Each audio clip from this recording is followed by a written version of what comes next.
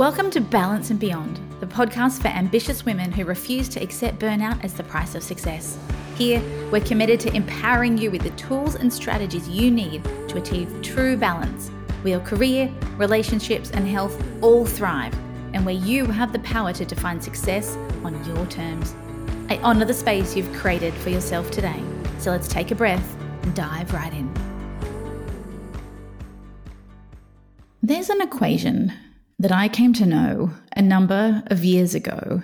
And as somebody who was never that great at maths or that interested in maths, I initially dismissed it until I really understood what stood behind this equation. And it blew my mind and literally changed my life. And I don't say this very lightly. And every single person I share this equation with has this light bulb moment of, oh my gosh, you're right. That is how it works, and it can change everything. Let me share with you what this equation is, and I'm going to talk you through each of the components, and it's going to give you some insight into what's going on with you and how you're feeling at the moment, but also why some of the strategies that perhaps you're trying or why you're trying to change aren't actually working for you. So this is going to work both sides. So this equation is that your thoughts drive your feelings, which drives your behavior, which gets you your results. I'll say that again. Your thoughts drive your feelings, which drives your behavior and drives your results. This has been shared in many different ways throughout history. You call it ancient wisdom, things like mind over matter. But my logical brain always thought, you know what, it's about the strategy. These thoughts and stuff, that doesn't matter. That's fluffy stuff. That's woo. Let me double down on the strategy. Let me double down on shifting my behavior. And then I'm going to get the results that I want, thinking that if I was just clearer on my goals, or I worked a little harder, or I pushed a little harder, everything would change. Let me break down each of these four components and share with you what really sits behind them. So first, let's talk about our thoughts. These are the voices in our head. We have, depending on what research you read, about 85,000 of them a day, literally multiple thoughts a second. 90% of them are repetitive and negative. Your brain is not really interested in thinking about something different. We get stuck in this loop that goes around and around and around. And many of the voices that are in your head are subconscious, which means you're not intentionally thinking these thoughts. They're part of almost like an old program that continues to run again and again and again. And what drives the thoughts that run around in our head are very often the questions that we ask ourselves. Questions like, did I make a mistake? Was that good enough? What are they going to think of me? Did I win? What am I going to miss out on? What's going to happen if I don't do this? And as we have a thought, that thought triggers a chemical reaction in our brain that actually then creates a physical reaction in our body, which is called an emotion. So just to be clear, these emotions or feelings are being driven by a thought. And you can imagine, depending on what that thought is, if that thought is, oh my gosh, tiger, then we are going to feel fear and we are going to have a physiological reaction in the body. We are going to have, our heart rate is going to elevate. We're going to have blood rushing to our extremities. Our body is preparing us to run. If I've had a thought about, oh, it's such a lovely hug and I'm feeling love, well, then I'm going to have this warmth in my chest. I'm going to almost feel a nice glow. If I've been cut off in traffic or somebody's just asked me for something that I can't produce, I might feel angry. I'm going to clench my fists or my jaw, or I'm going to feel this burning in my chest. Researchers have even mapped how each of these different emotions literally show up in heat maps in the body. So this thought that now drives the emotion or the feeling has changed my physiological state. which, no surprise, then generates a whole heap more thoughts about why I'm feeling, and let me find more reasons to feel that way. And so we kind of dig ourselves in this hole and dig and dig and dig and want to stay there. In some cases, it might have been a physical event outside us that triggered the thought. Our eyes go, oh, tiger running towards me. Okay, and the thought goes, tiger, bah, and everything else happens from there. But interestingly, an emotion can be triggered, whether the thought is of a real thing that's going on in front of you or whether it's completely imagined. Your body does not know the difference between real fear and imagined fear. And I do this exercise sometimes with my clients where we get them in a room or virtual rooms, and I get them to deliberately think of something that they're afraid of. And when they're doing that and stepping into that environment, when they turn around and go, oh my gosh, I'm now conscious of what I'm doing. Whoa, like they could not believe the difference in their body. When you're lying in bed, reliving the anger of being thrown under the bus in yesterday's meeting, your body is experiencing that anger in that moment as though it's happening in real time. Your body doesn't know that that anger is from yesterday or from last week or last month, or that sadness from when you were fine that is still living in you is still being run on a loop again and again and again. Our brain likes to conserve energy. It's one of its key methods of survival. And to do that, well, new thoughts require more energy. They require reprogramming from habit, from a trigger. So it's designed to just keep things on a loop. It doesn't care whether it makes you happy or not. It's not interested in that. It's interested in your survival.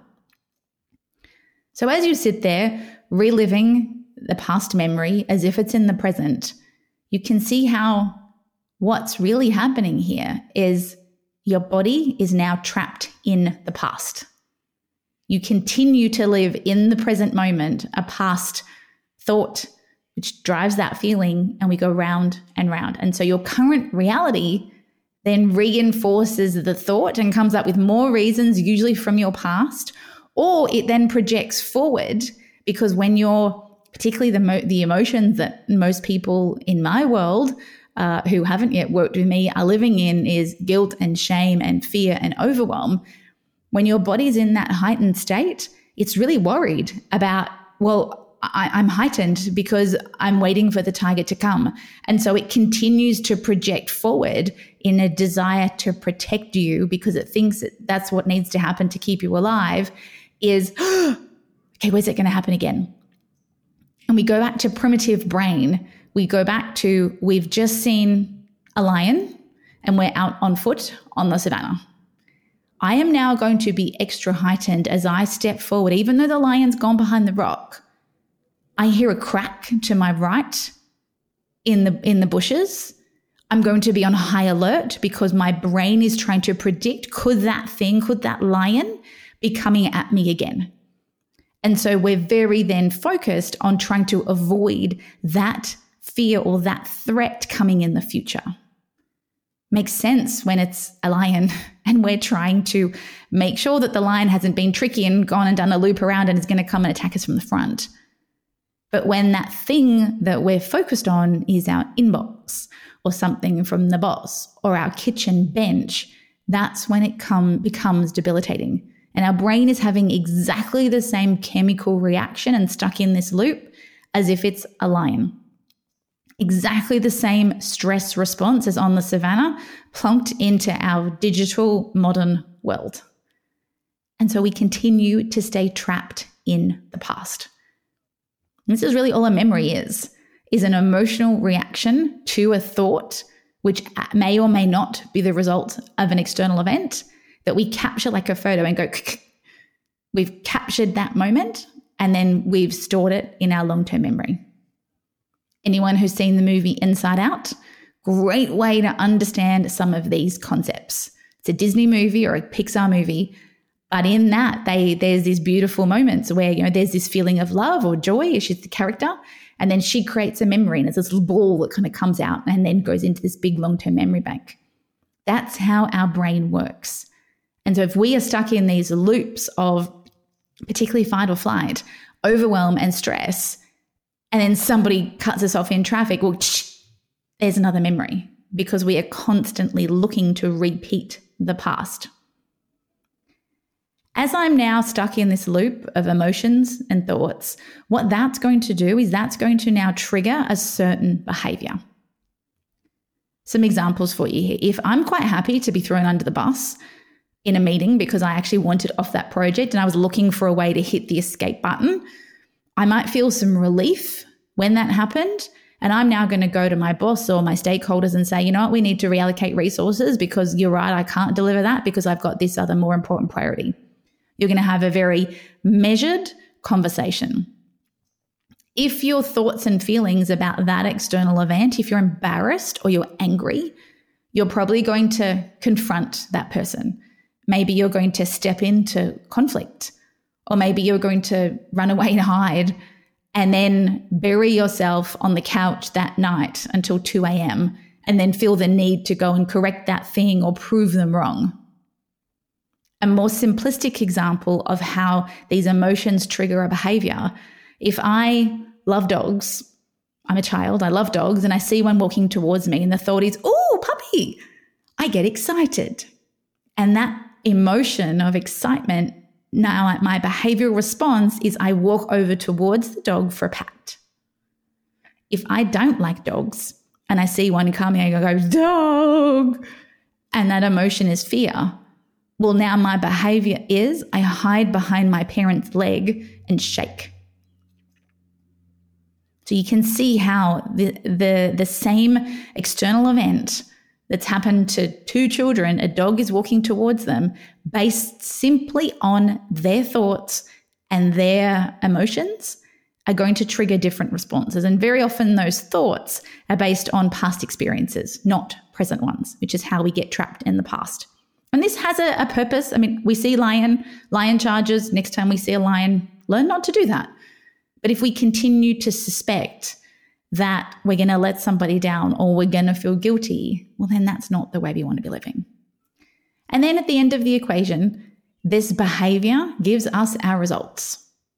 Maybe I'm now friends with the neighborhood pooch, and every time I go for a walk in my stroller, I get to see it and wave and say hi. Or our results might be that I now won't walk down that side of the street because I'm terrified that that dog is going to come and pounce on me. Maybe my results are I've now made an enemy in the finance department because I'm now trying to throw them in front of the bus because they threw me. Or I'm staying awake until 3 a.m. redoing something that I feel like I was embarrassed by or wasn't up to standard. And now as I'm here doing lunches and having breakfast, I'm yelling at the kids as they get ready for school. And that's nothing to do with them, but that is the result of these thoughts about, oh my gosh, it wasn't good enough. I should have double checked it. I shouldn't have delegated that. And then feelings of guilt and shame, and then behavior of staying up till 3 a.m. And then the result is we yell at the kids or the partner or our team or something like that. I mentioned earlier that the challenge with this equation and how it works in our life is that many of these thoughts, emotions, and behaviors are not actually conscious.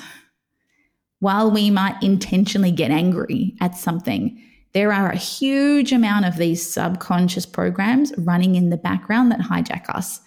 If you think about it, you're not conscious of having 80,000+ thoughts in a day. Many of these are just, you need to go to the bathroom. Oh, you're a bit thirsty. Or you need a cup of tea.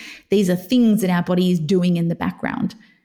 And it's these subconscious programs that make us feel compelled to triple check something when you know it's not okay.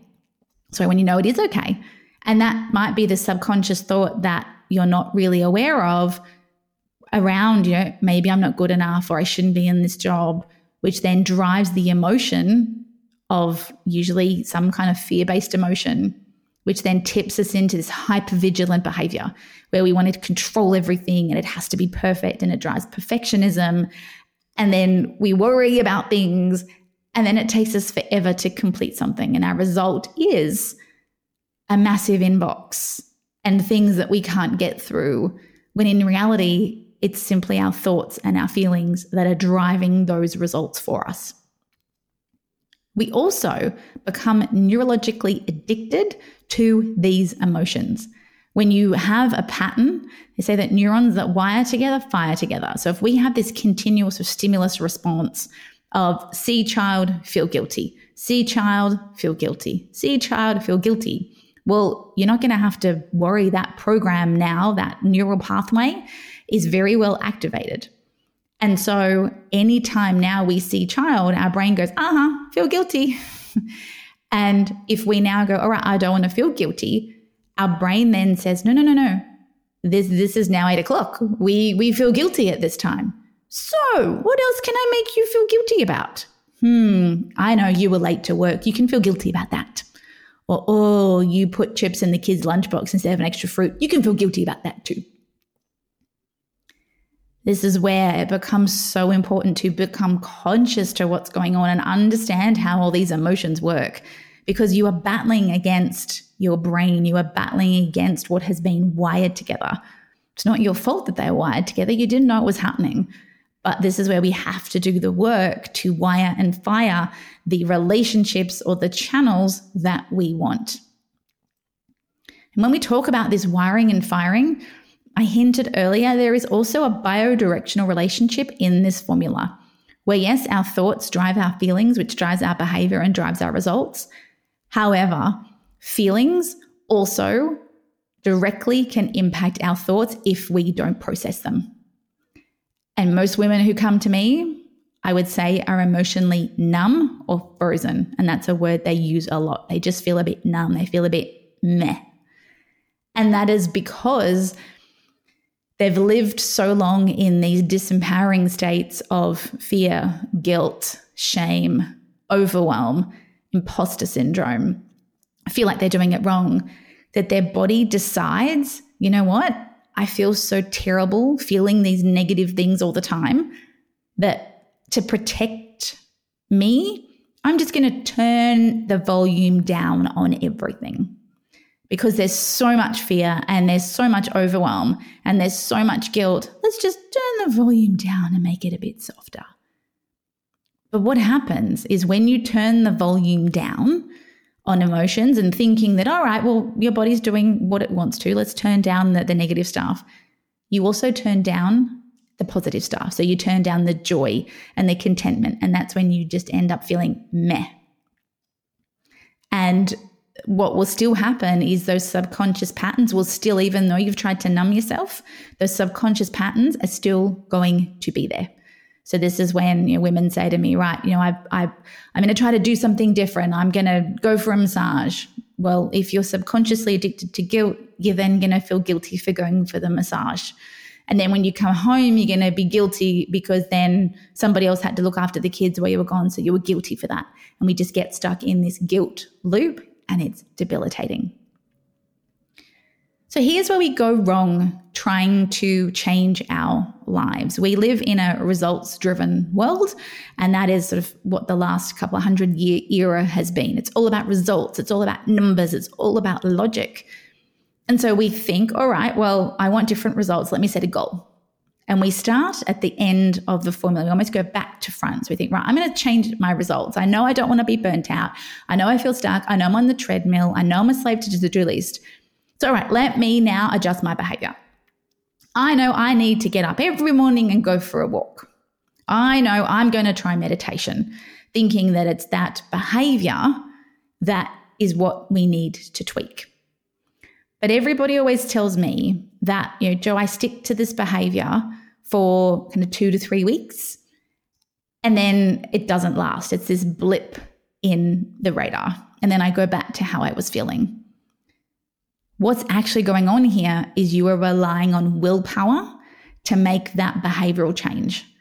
And willpower usually involves some pushing. Yeah, there might be some rah-rah, some motivation.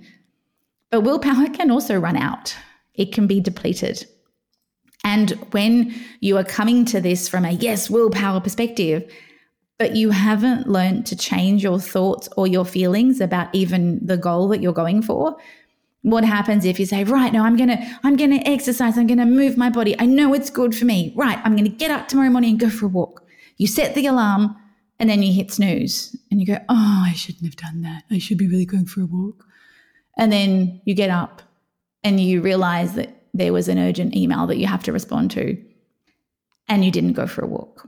And so you shame yourself and you guilt yourself. See, I can't even do this. The kids need me. I can't look after myself. This is never going to change. And you get on this shame, guilt, and fear spiral again. And so no wonder that the behavioral change doesn't work, is because while you might have every motivation and you've got, a list where, right, I'm going to tick this off every day and I'm going to celebrate it, and you can say some of these things. If you've still got all of these subconscious programs running at the same time of, you only walked for 15 minutes, you should have worked for 45, this sort of all or nothing. Yeah, but you didn't even really sweat. You call that a walk? That was more of a stroll. And you're beating yourself up at the same time because the thoughts and the feelings aren't actually aligned with what you want. That there's only so long that you can continue to push through that because the dominant feelings haven't changed. And then you'll almost go back to your old ways, even though it's not really what you want. Those old behaviors almost had let's call it a tolerable level of shame and guilt that you were used to. And because you haven't done the work and didn't have the support as you we didn't know how to change your thoughts and your feelings, you had this new massive influx of shoulding and guilting and shaming that your body's going, ew, ew, ew, like this doesn't feel any good. This isn't how it's meant to be. And so we step back from that because we don't know how to step into that. I often call it the void, this discomfort of doing things differently, because you've still got the old narrative running and now you've got almost this old narrative on the steroids as proof. See, you can't do it. There's never any time for you. Everyone always needs you.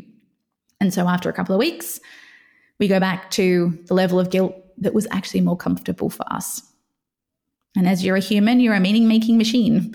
So you will create meaning out of the fact that you couldn't do it or that everybody else needed you. Whatever has happened, usually we'll blame circumstance. See, I can't make this happen. Now everybody's sick. There's no time for me. And we are just stuck back in this loop. I'm not saying that we don't need behavioral change. However, what actually needs to happen is you really need to start at the beginning of this equation. It doesn't work backwards. You can't simply try to change your results and think that any behavioral change is the answer. And this is where I talk about it is not just about strategy. Yes, strategy is a part of it, but you need to really understand what are the thoughts and the feelings, conscious and subconscious, that are actually driving your behavior. When you get to the bottom of that, you will be amazed at when you can eliminate a feeling, or I call these weeds in your garden, your limiting beliefs that are driving a whole stack of fear and guilt. When we yank that weed out from the roots at the thoughts perspective, what actually happens is all of that behavior downstream disappears. So rather than playing whack-a-mole with all the different behaviors like the perfectionism and I'm disorganized and I'm procrastinating, yes, we can deal with those. But if we actually get to the root of the weed that is causing all that behavior, well, we just work on the root, plug that out. And then the behavior, now we've got the opportunity to intentionally cultivate new behaviors from new beliefs.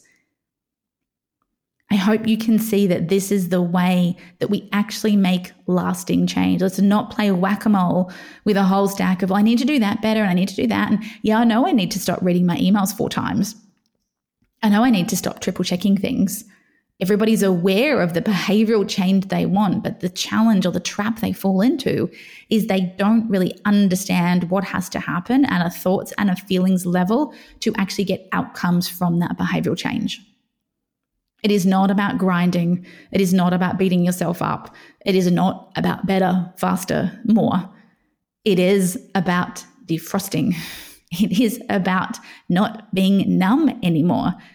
And this can be scary, I'll admit. As you start stepping into this wonderful world of feelings, there's a whole stack of, I don't want to feel this. Like, this is really uncomfortable. But you've actually been feeling a lot of these emotions that as you defrost, you start to feel again. You've simply kind of cut off access to them. Your body's actually been feeling them. You've just sort of cut off the vagus nerve between your body and your brain. So this is how we bring back the joy. This is how we bring back the peace and the contentment and the playfulness and the curiosity and the creativity.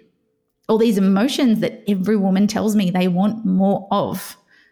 So if that's the case, we've got to get you at the start of this equation. You've got to really understand your thoughts. Where do they come from? What are they? You've got to bring your awareness to them.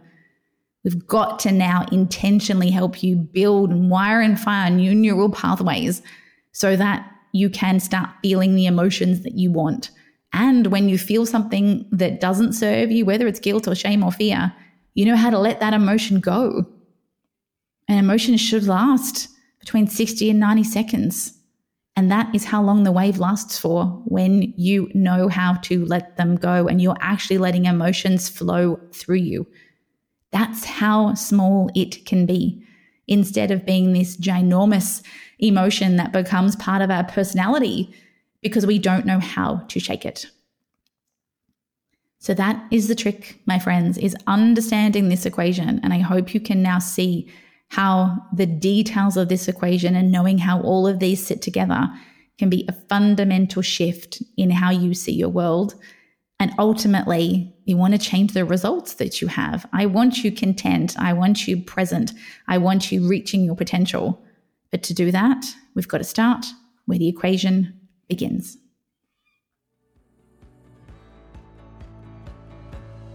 Thanks for joining us today on the Balance and Beyond podcast. We're so glad you carved out this time for yourself.